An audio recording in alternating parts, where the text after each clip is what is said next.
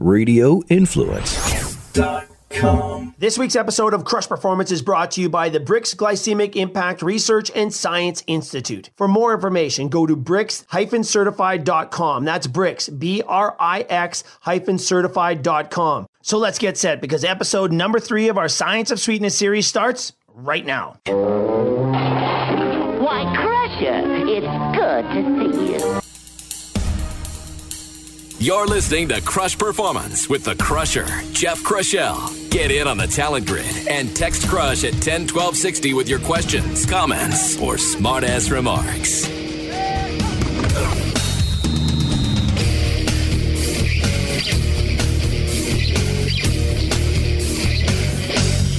Welcome to Crush Performance, everybody. I am Jeff Crushell. I hope you had a fantastic week.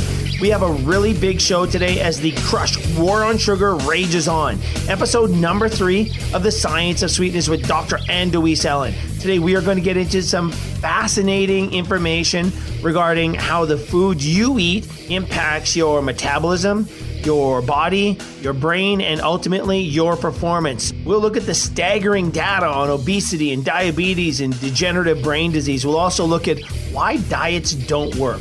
We're going about this whole business the wrong way. We're blaming ourselves for the trends we're seeing, and it's not our fault. We're going to talk about evolution and how our environment and possibly the food we eat is more to blame than ourselves. So instead of blaming ourselves, let's figure out how to fix the system, and that's what today is going to be all about. We're also going to touch on why is a calorie not a calorie. The goal of the Crush War on Sugar and the Science of Sweetness series is to educate you and provide you with the knowledge you need to make great decisions.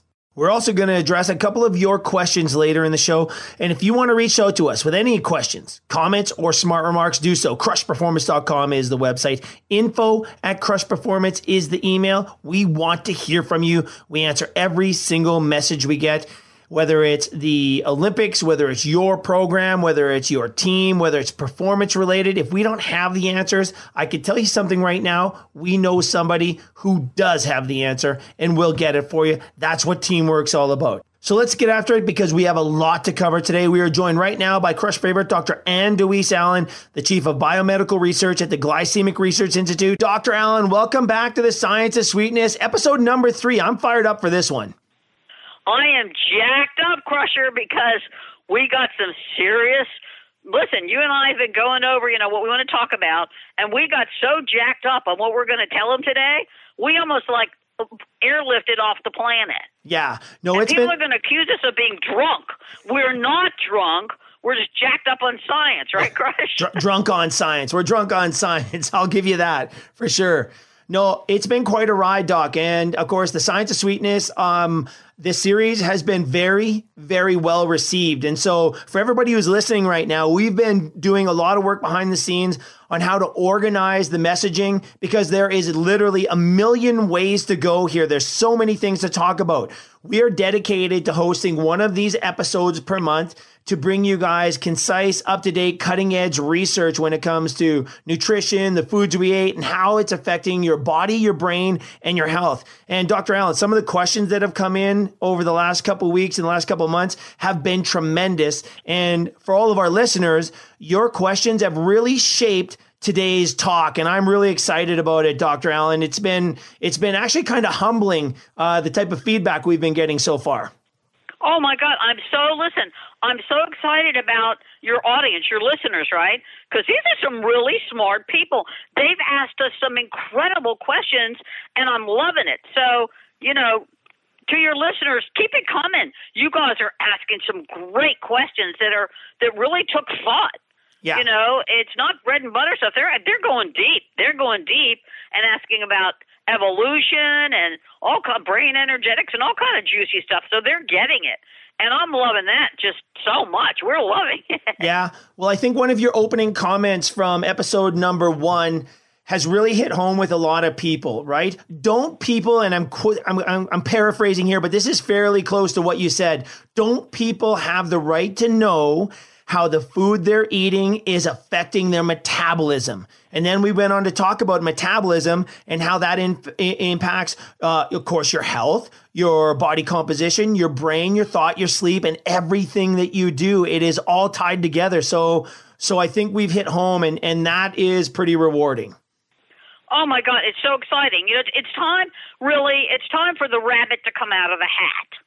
And we're going to discuss that. The rabbit coming out is the science coming out, into the public domain instead of just going through the bigger manufacturing companies or scientists in Harvard. And it's time for the rabbit to come out of the hat, and the evidence to come forward on what's wrong with the food chain, why are we turning ourselves into eating pigs and grunting pigs, why we can't control it, why it's not our problem, why it is evolutionary discordance. Neil deGrasse Tyson, one of my absolute favorite astrophysicists, he said, follow the evidence wherever it leads. Right. And that's what we're talking about today. Oh, my God, come on. Follow the evidence wherever it leads. Well, guess what?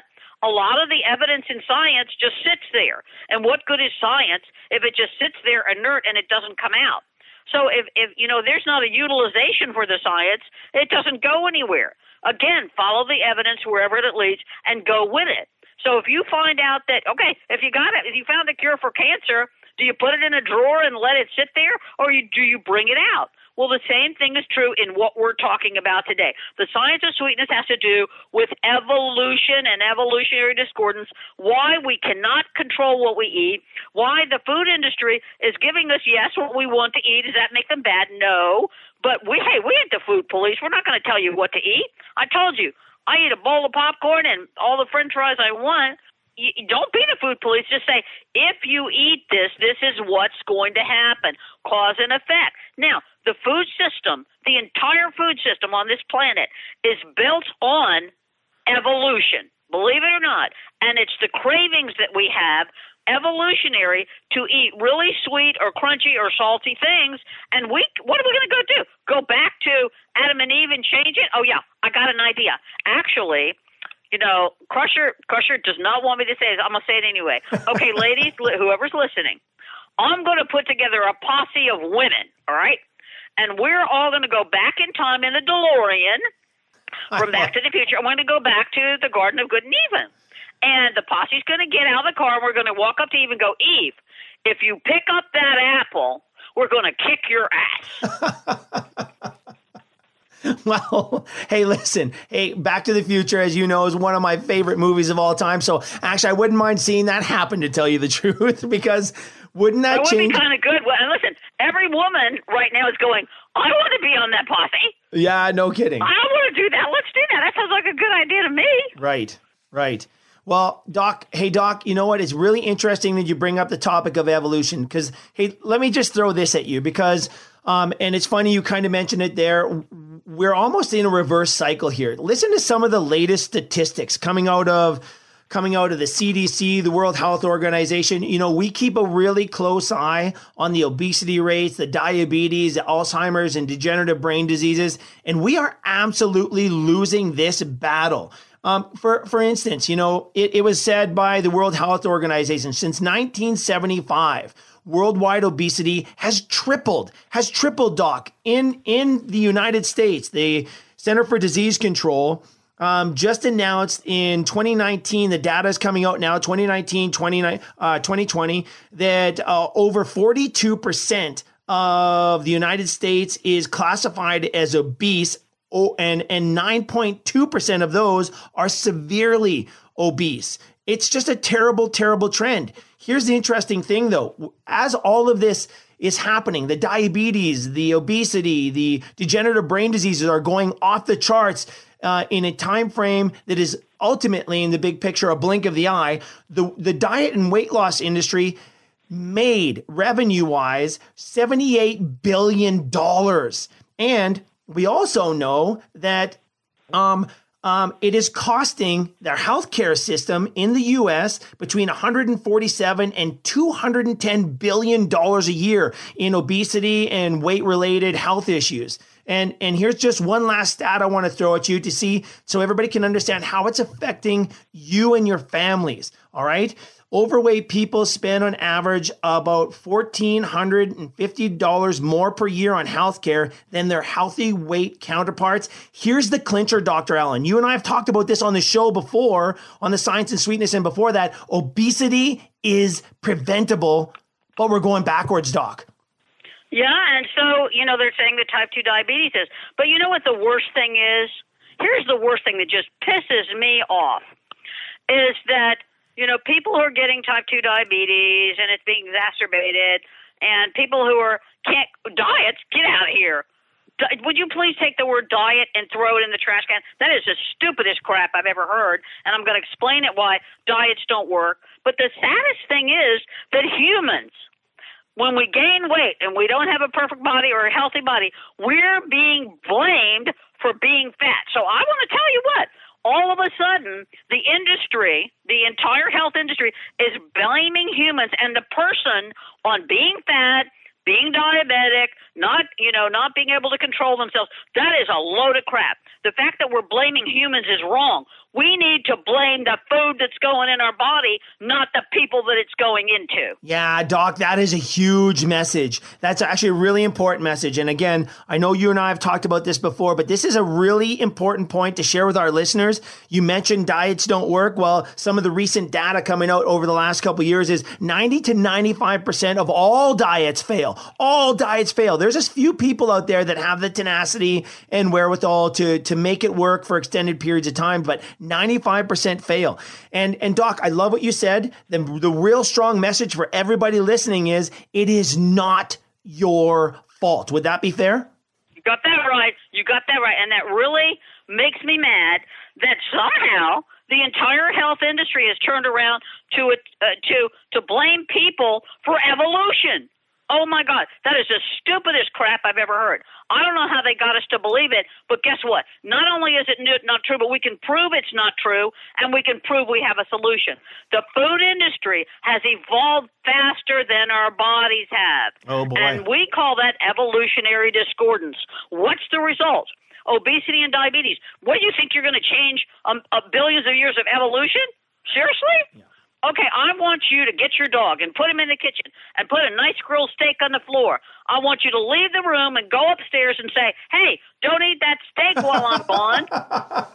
Hey, I can tell you something right now. You got as much chance of that happening, right?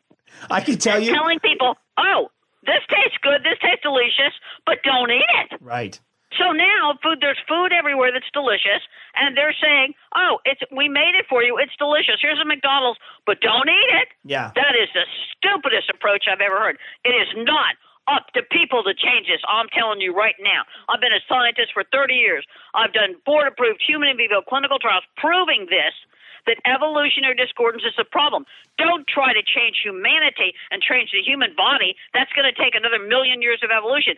Change the food system. Right. We're talking about Dr. Anne-Louise Allen, the Chief of Biomedical Research for the Glycemic Research Institute. Dr. Allen, what a powerful, powerful statement. The food industry has evolved faster than our bodies. I mean, just to put things in context, that is really how people have to start thinking, right? When it comes to addressing their body composition, their weight, their health in general. We have to stop blaming themselves. Look, right. I worked on the Human Genome Code, okay? The Human Genome Code at Johns Hopkins and NIH with the top genetic researchers in the world. They pointed out to me, oh, look, Dr. Elm, there's the sickle cell, there's whatever, okay? And when they pointed to other things, I said, what's that? That's the FTO obesity gene. Well, what? It's evolutionary discordance, putting a thrifty gene in our bodies to make us fat. And let me tell you why. Let's explain why evolution did. Because evolution didn't do that, your ass wouldn't be there, and neither would I, and neither would anybody listening. And I'll tell you why. In the brain and in the body, there's an hierarchy for evolution. Evolution being defined as, let's stay alive, okay? Right. So if we look at Cro-Magnon, Neanderthal, then he lived to be about 30, and then the planet said, okay, you've already made babies, you hunted and got meat, get off the planet. We don't need you, get out. You've already made babies, the species will go on. What do you think viruses do? Okay, you look at the new mutating viruses with COVID, guess why they're mutating? To stay alive. They go, this human has figured out how to get me here. I'm just going to mutate a little bit. Duh. That's what viruses do, and that's what evolution is about. And so if we go back in the evolution of man and go, wait a minute, we've got an FD obesity gene. We have a key code in the human body that turns on the fat cell to promote the evolution and to promote the human species. That the fat cells are automatically shunted into areas around the tush and around the upper leg so that women could have babies. Men ain't got that product. They can look like a stick and they can still make babies. So here's the hierarchy of what evolution says. Number one, give me some food and give it to me today. Because if I don't have any protein, there's going to be no testosterone in these dudes, and they can't make no babies. So they like meat. Okay. And women, it's, we need more fat cells. Okay. So evolution says, give me food or the game's over. You don't feed the brain, you don't feed the body. There's no more people. Okay, that's evolution. Number two, it says, okay, we got that down. All right, now you got the food. Let's make babies. Well, you can't make babies unless women have enough body fat. So evolutionarily, women have a proclivity and a genetic predisposition to gaining weight much faster than men so they can have the babies. Women, if they lose enough weight, they can't procreate. Men, it don't matter. Just give them some meat. They make testosterone and growth hormone, and they can make a baby. That's what's really going on here, evolutionary discordance. So to say, I'm just going to decide I'm not going to eat this delicious food that's all over the place in the grocery store and on every block of fast food. But does that mean we blame the food companies? I'm not trashing the food companies. They're just giving us what we want. Right.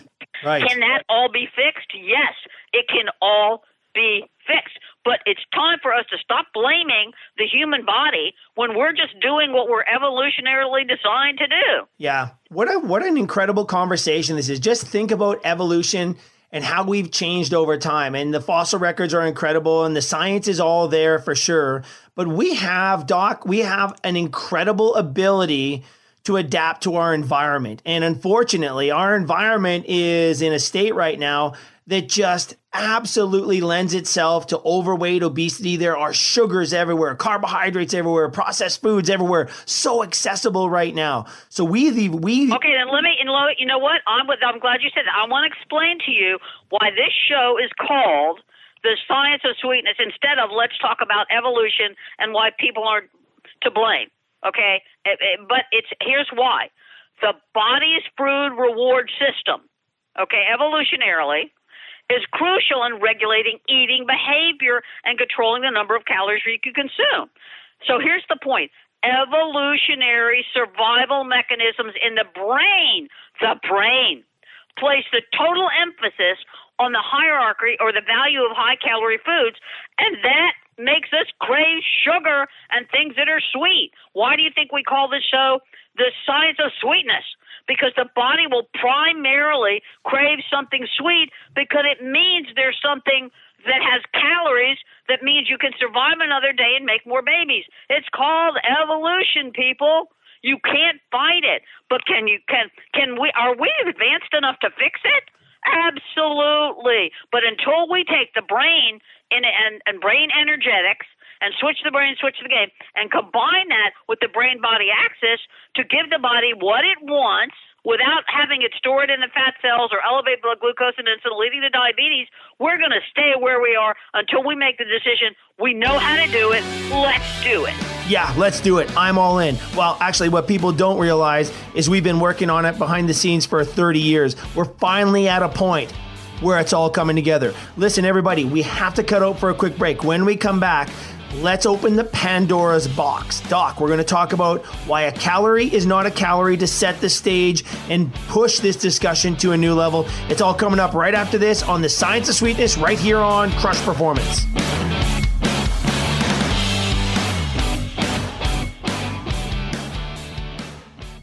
You're listening to Crush Performance with Jeff Crushell. Get the Crush podcast, newsletter, and performance links at crushperformance.com. Now, back to the show.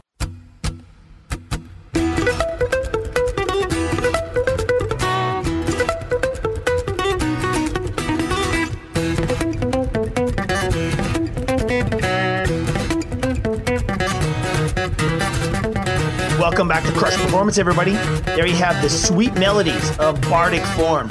Justin and Reese, man, these guys can play guitar like nobody's business. You can check them out and their cool sounds at bardicform.com. The guys are performing all over the place right now, and I'm going to strongly suggest if you get a chance to go see these guys play, you will not regret it. They are true musicians, and they bring in some incredible guests to play along with them. Such a good time. Check them out again, bardicform.com. All right, back to the Crush War on Sugar series, The Science of Sweetness. We're joined again by Dr. Anne-Louise Allen, Chief of Biomedical Research at the Glycemic Research Institute. Dr. Allen, let's get back into it. We're going to set the stage here and potentially open a Pandora's box as we dive into the topic of why a calorie is not a calorie and how a calorie is not a calorie. Now, for everybody out there, we're going to dedicate an entire episode to this topic because it's just that huge. But for today, as we talk about how to fix the foods we're consuming, it's the perfect time to set the stage for that massive upcoming episode, Dr. Allen. Oh, yeah, I can't wait till we do the calories because we're really going to probably upset a lot of people.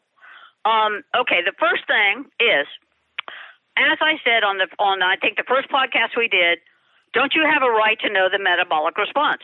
If you think you're going to get that off a food label, well, we got a little surprise for you. Okay, I've been doing FDA CFR 21, 800 pages of label compliance for the biggest food companies in the world for 30 years. I specialize in FDA claims and FDA labeling understanding and why they make you put what they put on there. Okay, I'm not blaming the FDA. They're doing the best they can. There's nothing on a label that's going to tell you what the metabolic response is. Okay, you think calories are relevant? That's a load of crap, okay? And I'm going to explain to you why. A calorie, and yes, do we have the evidence in the science? Oh, yeah, published. Okay, no, I'll lead you to the right place if you want to read it. A calorie, okay, here's the deal. A calorie is not a calorie. All calories are not created equal. There's calories that will promote obesity and diabetes and type 3 diabetes, Alzheimer's, and there are calories that do not. So you look on the label, it's not the FDA's fault. They're doing the best they can. They can't stop and figure out the metabolic response of every single food in the grocery store and in the fast foods and in many markets. What are they going to do? Start doing clinical trials? Well, guess what? We do. Okay. That's not their job. That's our job to do. Scientists that do clinical trials to go, wait a minute, you put this calorie in the body and it acts one way. It takes one GLUT pathway. You put a different kind of calorie, and it goes a different way. One isn't going to go in the fat cells, and one is. One isn't going to mess up what your brain thinks is a hierarchy of food, and one isn't. Okay, think about that. If a calorie isn't a calorie, then what is that label telling you? It might say 50 calories. 50 calories of what? Right. So you got 50 calories from lettuce or 50 calories from mashed potatoes? A calorie is not a calorie. And here's why. It defies the laws of physics and thermodynamics. I love that. Are we going to do a whole show on the physics of thermodynamics and calories? Oh, yeah. Oh, yeah. And I'm going to slam the ham on that when we get into the science of the thermodynamics of calories. We're going to lay down the law. Yeah.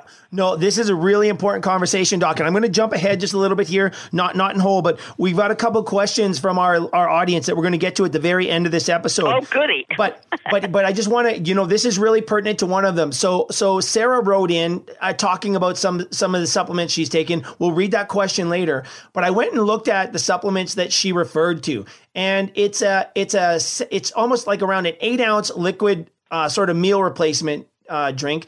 And on the label, It has 220 calories. And it just fascinates me when we see that. And it's big and bold. And, the FDA and CFR 21 are trying to really promote, a little more responsible labeling from companies. But it has this giant 220 calories on it. But when you look at the ingredients, it is very, very apparent what which direction I should say, or so should I say, let me say this, which pathway the majority of those 220 calories are going to take. And let me tell you right now, it is not the pathway we want. I'm telling you. Listen, the FDA is doing the best they can. But here's what I love about what FDA just did.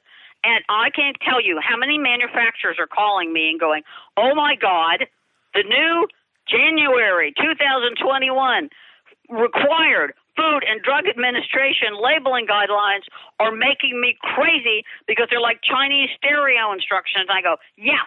Listen, the FDA is trying to make people comply, so they came up with, new label guidelines, which are really cool. I'm loving it.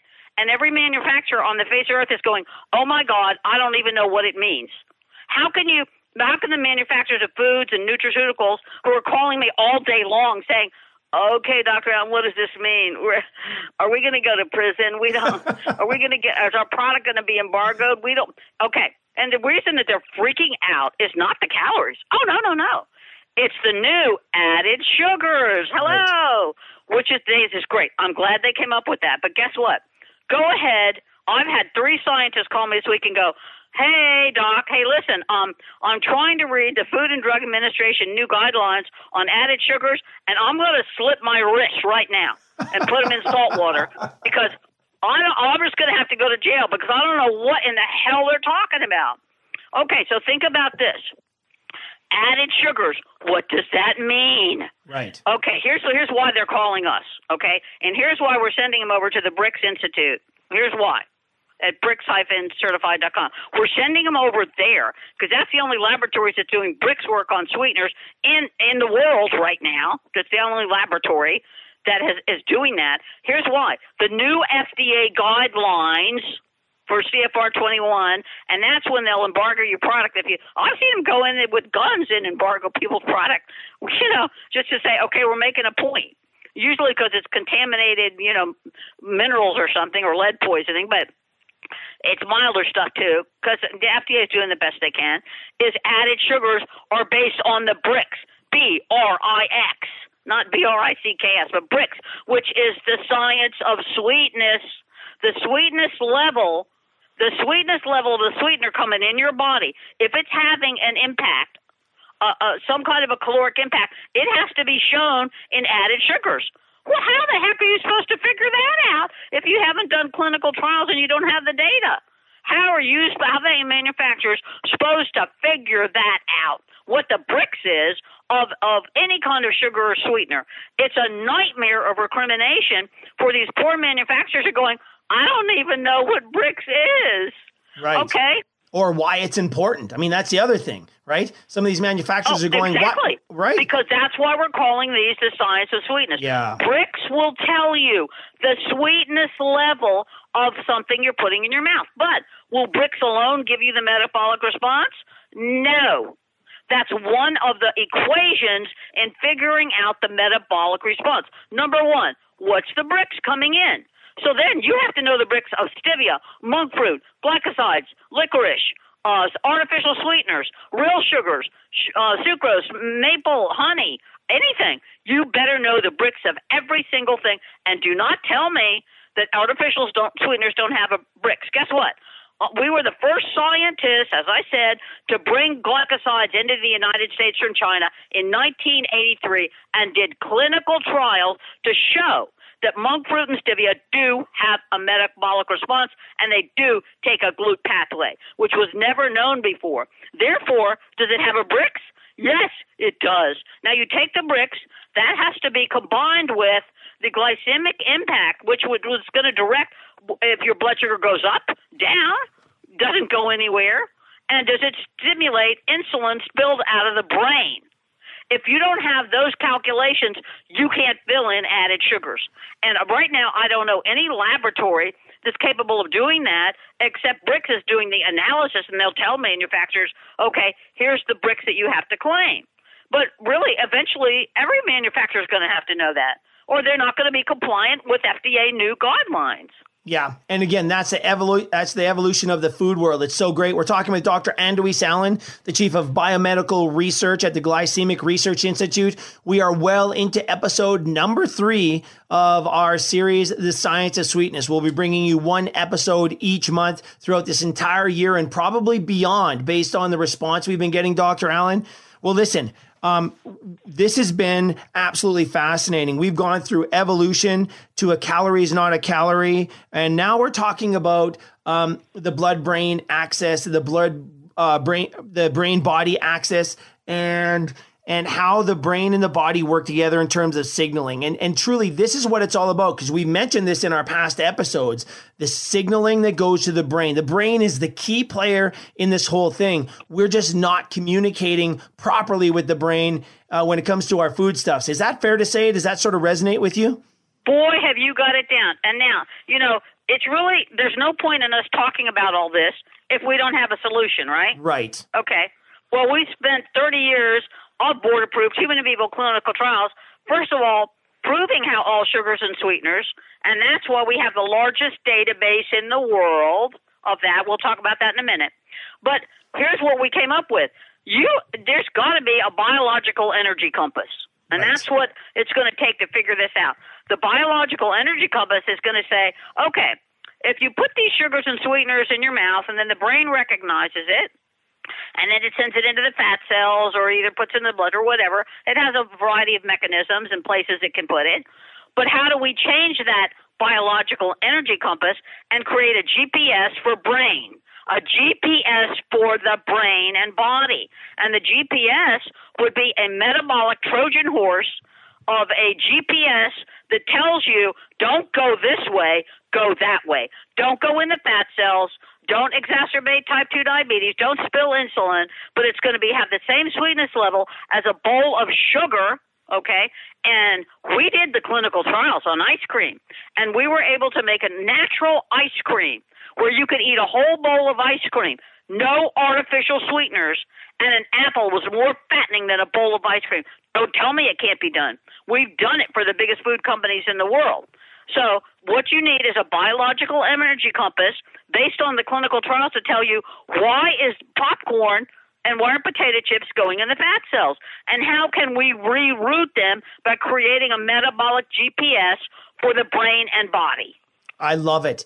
I love it. It reminds me of like those movies where the guys are out there, during the Second World War and the First World War, cracking the codes, right? Cracking the enemy codes so they can get one step ahead of them. That's basically what we're talking about here, cracking the code and building a line of communication so things operate in a way that we can better control, if that makes sense. Yeah, you got to control the fuel that's going in there. Yeah. You got to control the message that the fuel is giving to the brain body. You have to control fuel trafficking in neural coding. The whole thing is about recoding the food. Does that mean we're going to put, weird artificial chips, edible computer chips in people? No. You can do it by just changing the GLUT pathway directional system by creating sweeteners and sugars that are trafficking the fuel optimization and deciding where does it go and what does it do.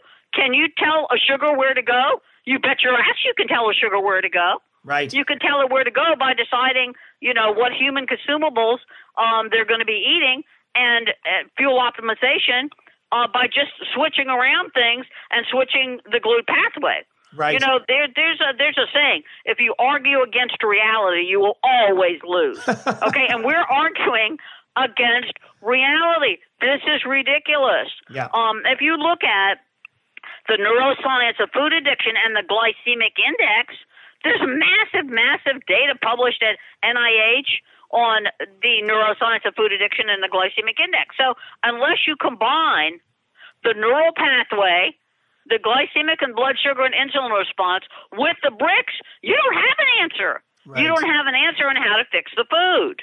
Yeah. No, it's fascinating. So, do artificial sweeteners cause the brain to mimic that happy feeling and that humans want, dopamine and serotonin? Absolutely. This is the craziest thing you'll ever hear.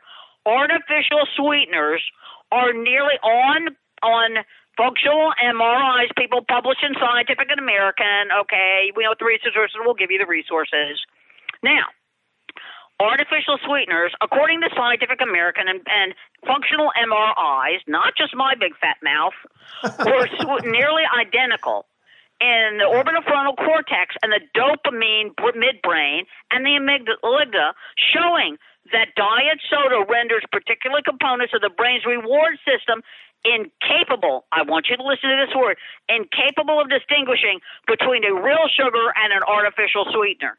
So the brain gets tricked. As I said, ghost fuel, rogue fuel, and real fuel. There you go. Scientific American, published functional MRIs. So the glycemic index and the BRICS, it's about tricking the taste buds, but not the brain. You can trick the taste buds, and the taste buds give a message to the brain, and the brain goes, I don't know what this is, but you're telling me that this artificial sweetener or monk fruit or stevia is fuel? It is not fuel. You're lying to me. So the brain, the most brilliant organ, knows the difference, but even the taste buds can't detect the difference. If the taste buds can't detect the difference and they have it wet till it gets in the brain and the brain goes, oh, you tricked me again. It's ghost fuel or rogue fuel. I'm going to put you in the fat cells. If you don't change that, we're going to continue to get fatter and fatter. How is that the fault of the human being that's eating it and drinking it? How is that their fault? It's not. No, it's not the consumer's fault, and this is something we all have to understand if we're going to move forward in the right direction. All right, we have to cut out for a quick break, but when we come back, we're going to dive into the Crush mailbag and answer a couple questions that came in from you guys, and it is right in the Science of Sweetness wheelhouse. It's some really good stuff, and it's coming up right after this on Crush Performance.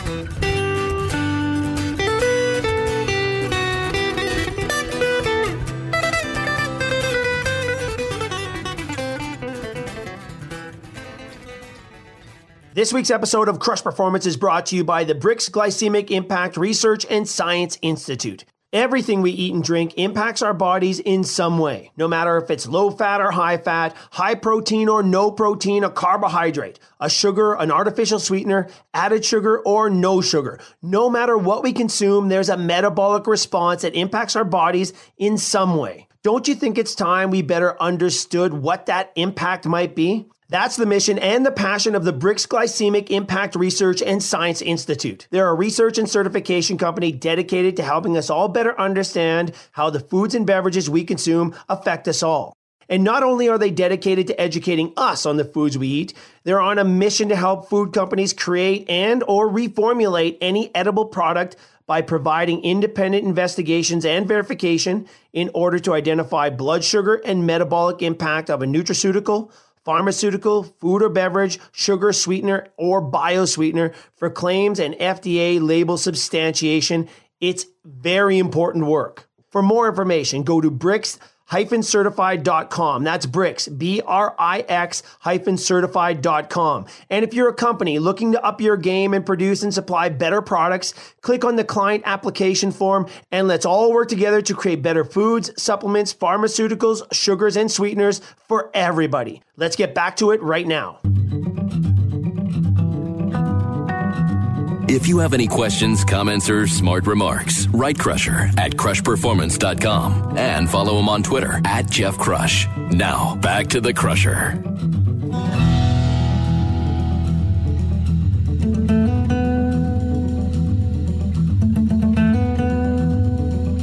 Welcome back to Crush Performance, everybody. Episode number 3 of our Science of Sweetness series with Dr. Ann Deweese Allen, Chief of Biomedical Research at the Glycemic Research Institute. We're into an incredible conversation today. If you have any questions, comments, smart remarks, or if you have a question for myself or Dr. Allen, get to us. Crushperformance.com is the website. Info@Crushperformance is the email. We answer every message we get. Well, let's get back to it. Dr. Allen, thanks for sticking around over the break. We were just talking about our metabolism and how foods are impacting our bodies, but we got into the very fascinating world of artificial sweeteners. And I do remember when the research came out looking at the impact of diet sodas and its relationship to obesity. And a lot of the research was pointing to the fact that the diet sodas were actually causing or related to more obesity than the regular sweetened sodas. And I thought that was fascinating at the time. And we'd been dabbling in that research already, so we kind of had an inkling of what was going to happen. Now, to be clear, lifestyle and lifestyle choices are also a big contributor here. But it goes back to what we've been discussing here today. When we don't really understand how the foods we eat are going to affect our bodies or our metabolism, how can we make an informed choice, especially when we're up against all the advertising and propaganda of the food companies? You absolutely can't. Let's take that back a step. We're not controlling what we eat. Right. Our brain and evolution is controlling what we eat. Right. The brain says, especially in men, I want a lot of protein. I want a big fat cheeseburger, you know. But for women, they're more prone to say, I'd rather have the French fries than the chocolate shake, okay? We're not controlling what we eat. Do not tell me that diets can be utilized when we can't control what we eat. It's evolutionary. Here's the answer. You make it ice cream, or you make candy, or you make whatever the food, but you control the ultimate metabolic response. You don't, it's not artificial. It's 100% natural and organic to change it, and GRAS approved. One of the hardest things you can get is GRAS approval, generally regarded as safe by the Food and Drug Administration. You can create a metabolic guidance system, the ultimate software program for the human body, metabolic programming, which retrains the taste buds and tells you not to store in the fat cells by not stimulating lipoprotein lipase, etc. Yeah. That's the reality. The ultimate software program for the human body can be created from natural, organic ingredients that are really inexpensive if people want to do that, if manufacturers want to do that. It's not people's fault that they're eating the food. They're being driven to eat the foods. Yeah, you tell a woman on PMS she can't have that bag of potato chips, she'll take your head off. Without question. And Don't even trust talk me, about I think I've been there. Trust me, I live in that kind of a house right now. Yeah, you got 4 women in the house. I'm surprised they haven't killed you yet. Yeah, I'm still walking, everybody. I'm still walking. Listen, I've seen you on days when you go, I got to get out of the house. And you'll take your dogs outside, and you'll sit outside in the 360 below zero, and I'll go, aren't you cold? And you go, no, I built a fire out here. I'm not going back in there. I'm armed. Hey, I'm constantly armed with chocolate and a bag of popcorn seeds. That's what's keeping me going here. Throw it at them. Throw it at them like they're wild animals, okay? So if we're talking about the solution, okay, the solution is really a metabolic guidance system. Right. And that guidance system is simple. It's functioned to provide the brain and the body with a software, and I'm not talking about artificial, that directs incoming fuel, okay, anything that comes into the mouth. Right.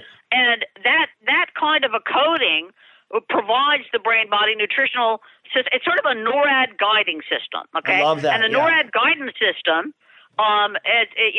it's like, oh God! I'll tell you the 2 movies. What we were just talking about. I love the movie Inner Space. Okay, yes, we were trying to think of that comedian's name Rick who was Moranis. on Saturday Night Live. He used to go. I used to say, I must say.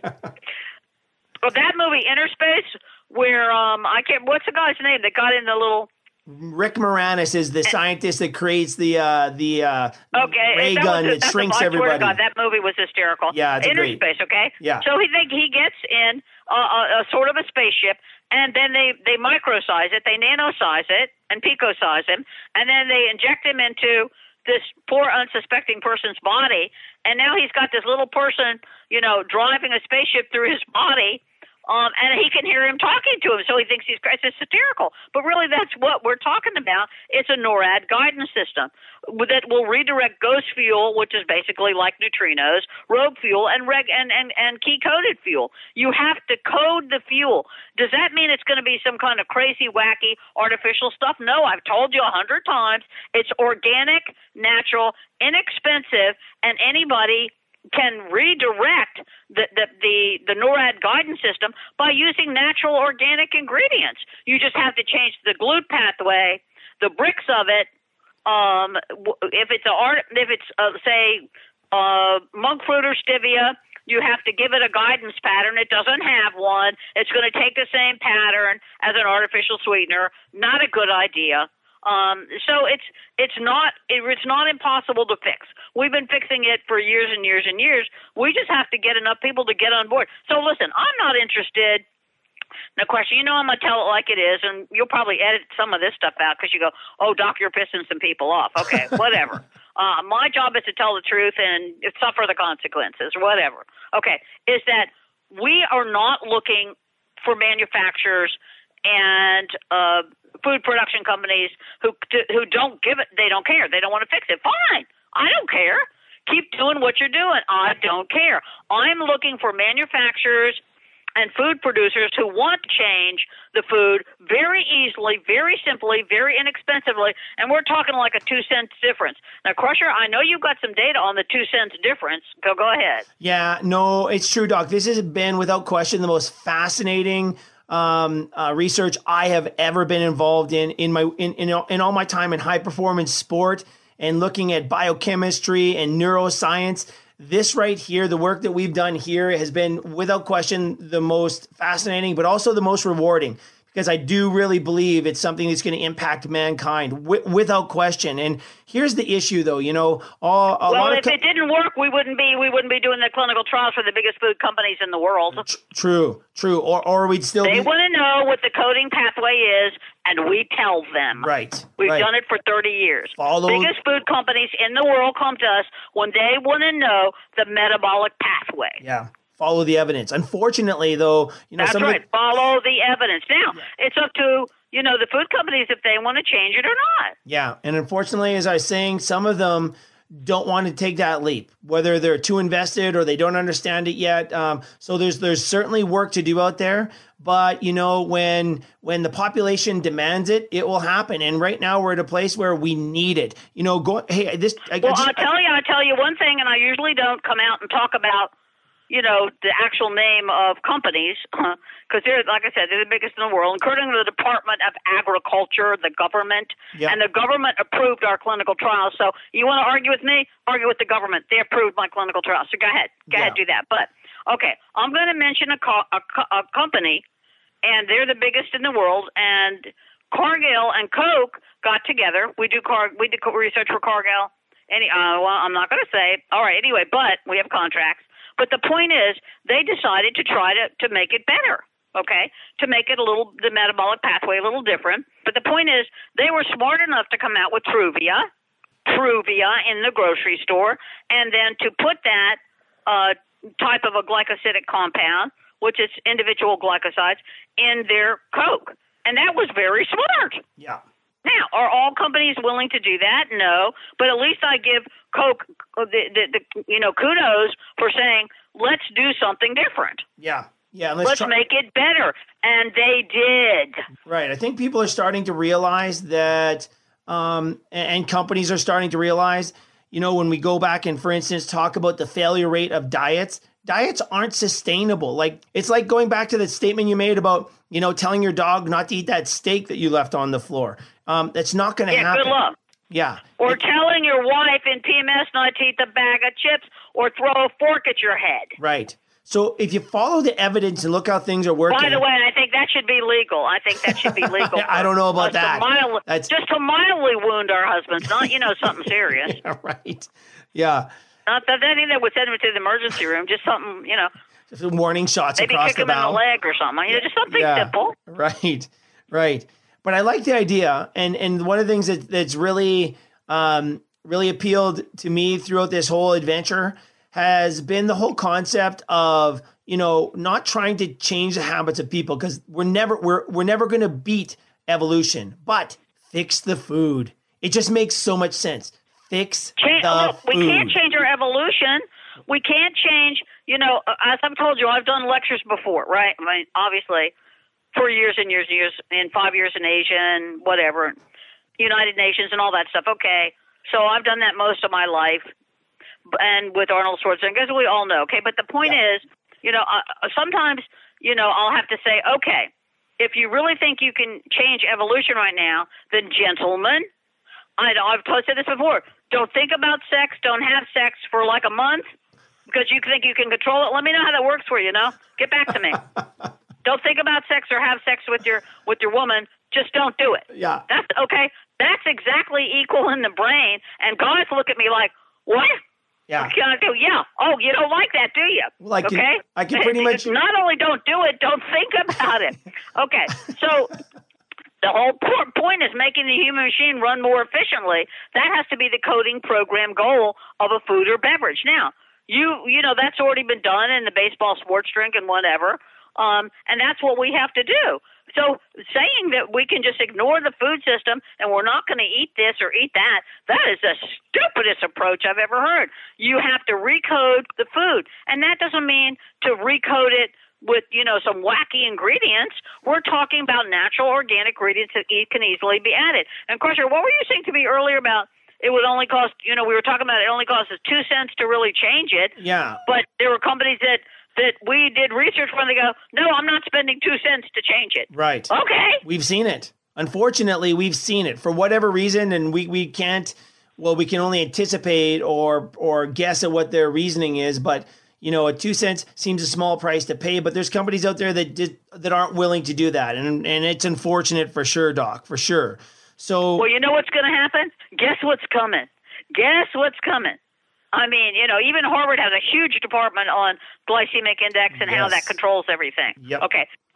Guess what's coming is when you can change easily, such as in a baseball drink, a football drink, or whatever it is. We took chocolate candy and changed it where it wouldn't go in the fat cells of diabetic children and it wouldn't elevate their blood sugar. Chocolate candy was 100% natural. And these are kids. You can't put artificial stuff in kids. That what's happening now is more and more manufacturers are saying, okay, you know what? I know that this data has been out for quite a while, but now we're ready to change. We're ready to fix it because we don't have a choice. When people start demanding to know the metabolic response and they demand that the foods are designed so they won't preferentially go into the fat cells and make more fat cells and cause and elevate your chance of having advanced type 2 diabetes, then, when people go, I'm not going to tolerate that anymore. And so the food industry is going, okay, we better start changing what we're doing. Okay, so some of the sugars are cheap, but we're changing it might cost 2 cents. Yeah, no, so there's a lot of layers to this thing, but we're again, getting back to our saying of the day, follow the evidence. We've followed the evidence and it's led us here. So fascinating conversation. Hey, before we have to go, Dr. Allen, I do want to get to a couple questions from our listeners, and they really tie in, I think, to the topic today. So getting back to Sarah, I mentioned this before. She had that protein drink that had 220 calories. But her question was like this. Well, it was a nice little note she sent. She's been listening to the series, totally enjoying it. But it gets to this thing. It says, we're told that dark chocolate is better for you. Higher fiber is good for you. Is there a way to still enjoy the foods that we like? There's sugar, sodium, there's processed foods everywhere. Moderation is the key, but what else can we do? And not just sort of... Okay, I'm glad you asked that because we did the clinical research. I won't say any names for some of the biggest chocolate companies on the face of the earth, okay? And it's really interesting because they want us to track the metabolic action of every ingredient. Now, here's what's really interesting. Dark chocolate, let's get this straight, is better for you only on one level, aside from taste, okay? It's the antioxidants. That has nothing to do with fuel or fuel delivery or calories. There's nothing wrong with chocolate at all. Chocolate is one of the greatest things you can put in your mouth. Chocolate itself is wonderful. Okay, it's great. If you want to have dark chocolate, it has a little bit more antioxidants, but chocolate of any type is great. It's what's with the chocolate. It's a matter, but chocolate is great. Just like coffee is great, but if it's black coffee, that's a bad thing. If you put, some of these sweeteners, or if you put some of these creamers in there, which are heinous, that changes the metabolic pathway. But coffee on itself, and I have a patent on coffee, which was featured on the front page of the Wall Street Journal anyway, to fix the coffee. Black coffee can stimulate insulin, not a good thing, but that can be fixed easily because caffeine in coffee, and I have patents on caffeine, is we came up with a way to what's called buffer the caffeine. In other words, to make it behave. Caffeine, I like caffeine, but only at certain doses. And it also has to have carriers attached to it so it doesn't go in the wrong place and do the wrong thing. So caffeine and coffee are great if you fix it. And we have sold millions and millions and millions of dollars of our technology in fixing coffee, fixing chocolate, and fixing caffeine, as you well know, Crusher. Yeah, no, and it's been fascinating. We're diving into the sports world for all the athletes out there and just watching these Olympians. We'll talk about that in our next episode as the Olympics get sort of are behind us. But incredible things happening. Okay, but can I add one thing to her question? Well, she's got another part to the question yet, so absolutely. I know, but wait, I want to go back to that. First of all, if we look at the calories, okay, that's really not going to tell you a lot, okay? Right. You can go in the grocery store and pick up a cucumber and go, that ain't got a lot of calories. And then you pick up a loaf of bread and go, that's got some calories, okay? Is that the point? No. Where are they going and how are they acting? What's the metabolic response? Here's where you need to look right now. Look at the added sugars. Look at the added sugars, okay? The added sugars are going to say what they added in there that has a metabolic response. Then go down to the bottom of the ingredients and see what the sugars are. Look at what they are. What's in there? Right. Yeah, so smart. And that's learning to read a label. Such an important skill in today's landscape for sure. And that's sort of the second part. Yeah, but part. here's what I think. I don't think people should have to read the label. I think that we should have the metabolic response on the bottle. Why should they have to figure it out? Yeah, no, you're right. That is the way to go. That's the way it's going to go. That's what's coming. That's what's coming. It sure is. And that's the second part of Sarah's question here. She says, I try to eat well and have been using supplements. And after listening to the Science of Sweetness series, she's been checking the amount of sugars in her meal replacement drink, and she was blown away. And that was the drink I told you earlier, Dr. Allen, that in 8 ounces of liquid drink, there was 220 calories and 18 grams of sugar, 4.5 teaspoons of sugar. All right. Let me explain to you what the issue is. Right. First of all, the calorie is a calorie. What kind? Every sugar, sweetener, glycoside, anything sweet has a different caloric value, a different Brix value, and a different pathway in the body. So what we're looking at is what I'd like to see, and in the protein drinks that we've done clinical trials on, Crusher, you've got that clinical trial. You have it in your possession. I think we should publish it on one of your websites, the clinical trial on protein shakes and really how to make a protein shake that's metabolically correct. First of all, let's do it. Take the sugar, the added sugars, let's take them down to about 5 grams. It's somewhere in that range. But it's going to have the same sweetness level that it has now by putting glycosides in there with a functional glued pathway system, okay? They're telling it where to go, the metabolic GPS system, the human intel inside, is we can fix all that. We can make it as sweet as you want and still have the added sugars, 4, 5, 7 grams of the type of sugars that aren't going to stimulate lipoprotein lipase or elevate your blood sugar or diabetes. That's where the key is. Look at the added sugars, and then you have to know the metabolic response of that sugar. Well, who knows that when you're reading a label? I don't know what the metabolic response is. Okay? So that's why we have to go back to look at the added sugars. Absolutely. Not the calories. Look at the added sugars. And then look at the type of added sugars. That's a real important point you made, too. That's a really important point. Now, listen, honey, people ask me all the time, is honey great? It's natural. Okay, that ain't got nothing to do with nothing. Bees, their prevalence is honey because it's a higher hierarchy in their little body. Bees have to get the highest value of calories, right, from a sweetener because they don't weigh very much like we do. They can't fly around with 10 pounds of sugar in them. They'll fall on the ground. So, just look at bees, which are so important to our evolution on this planet and to, spreading pollen. We know now bees are so crucial to the environment. But the point is, they go for the high fuel hierarchy. They go for honey. Why do they go for honey? Why aren't they going for something else? Because that's the highest hierarchy of what they pull out of the plant. What they're pulling out of the plant is the sweetness, okay? The glycosidic sweetness of the plant, which they turn into honey. So the point is that they're looking for a hierarchy of fuel, and so are we. So if we're looking for a hierarchy of fuel, we have to say, okay, that's great. Here's the calories, but look at the added sugars and go, what kind of a fuel is it?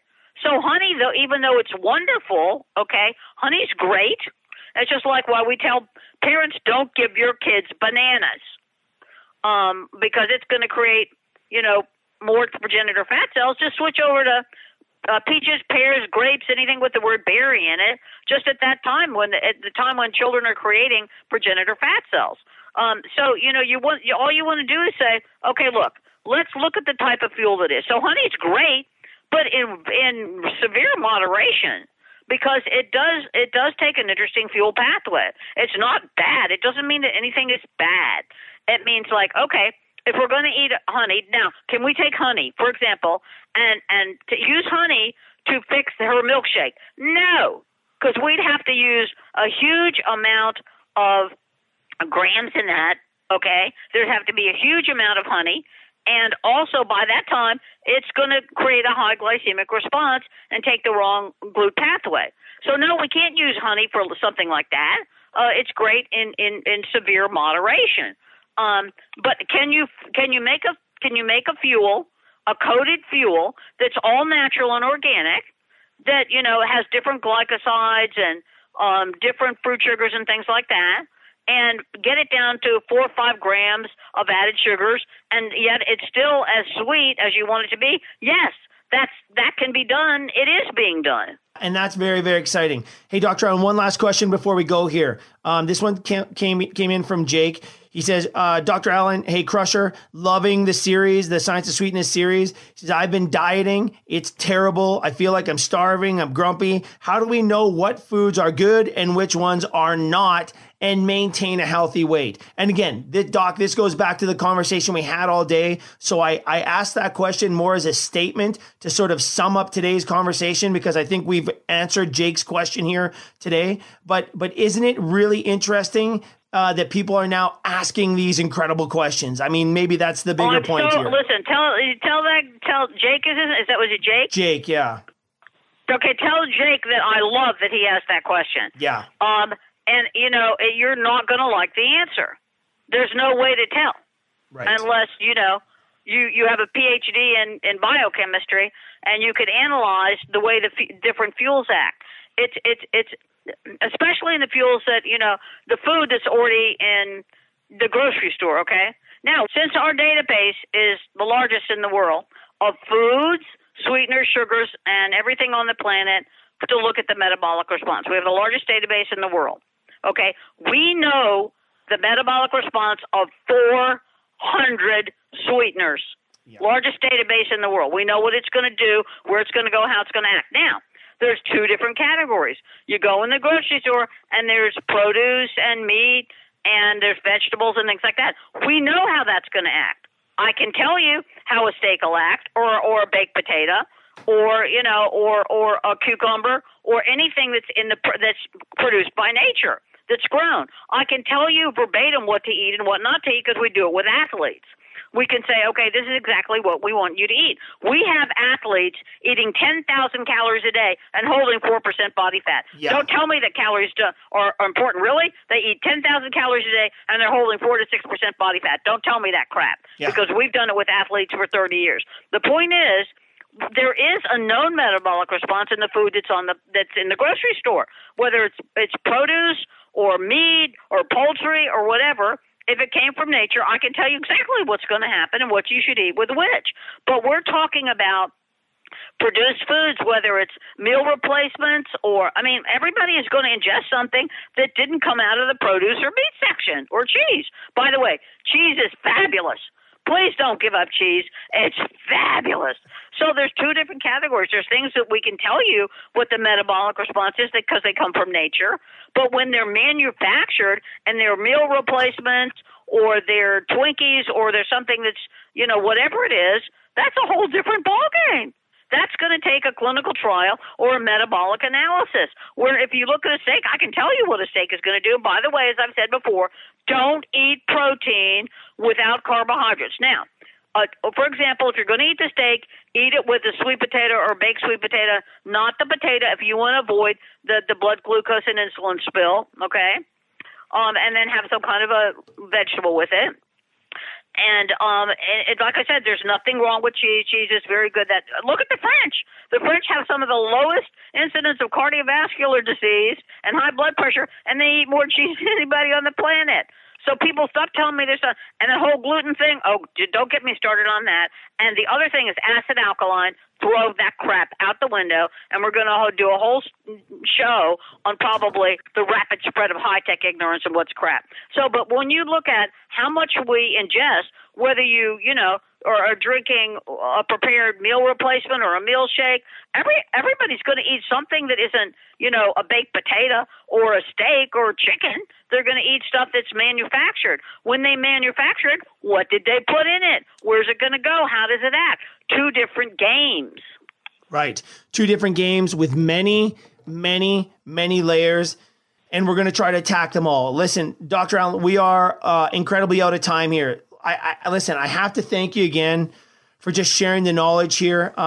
Cracking the seal on the database is really a major step here. But the whole concept of evolution, fixing the food, and I think the big, strong message today is you cannot blame yourselves. We are not to blame for what's going on here. We have just simply got to follow the evidence to find the right solutions, and we're well on our way. Dr. Allen, any closing comments here on episode number 3? Yeah, I'm sure that, we're going to get feedback from, some manufacturers who don't like what I'm saying. And here's what I got to say to you. You don't have to like my science, but that doesn't make it wrong just because you don't like it. I'm just saying. Just saying. Strong words. Yeah, I know, our audience loves you, Doc, and you call a spade. And again, we say it quite often. Science is not speculation, right? Science is based on facts and evidence, and when it all comes together, that's when you start creating answers. So that's where we're at right now. I love where we're at right now. I love it. I absolutely love it, because as the truth comes out in science and the science is validated, then the system has to change. It's got to change. Stop blaming it on people. Great stuff, Dr. Allen. Really appreciate it today. I cannot wait for episode number 4, because it is going to be an absolute doozy, everybody. Again, if you want to check out more information, you can go to brix-certified.com. There's more information there. You can also write to us at the show here. All right, Dr. Allen, fantastic conversation today. Much appreciated. Can't wait till the next one. I can't wait to hear what your listeners' questions. Please send us your questions. I want to know what you're thinking. I want to know what ask me some questions. Crusher and I love questions. We're there for you.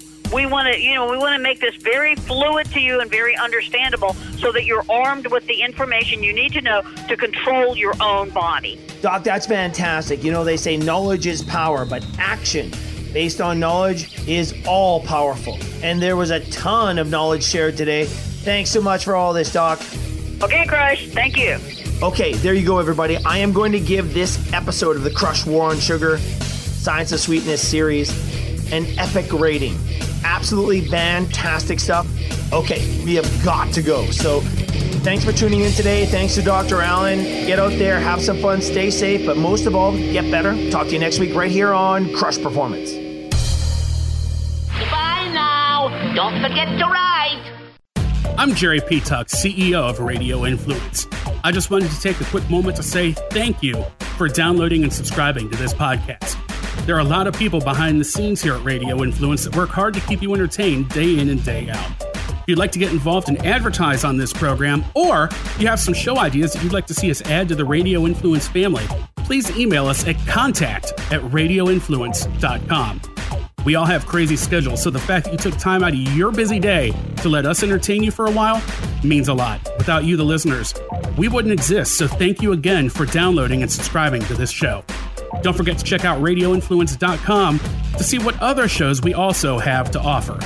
All of Radio Influence's programming can be found on Apple Podcasts, Stitcher, TuneIn Radio, Google Play, and of course, radioinfluence.com.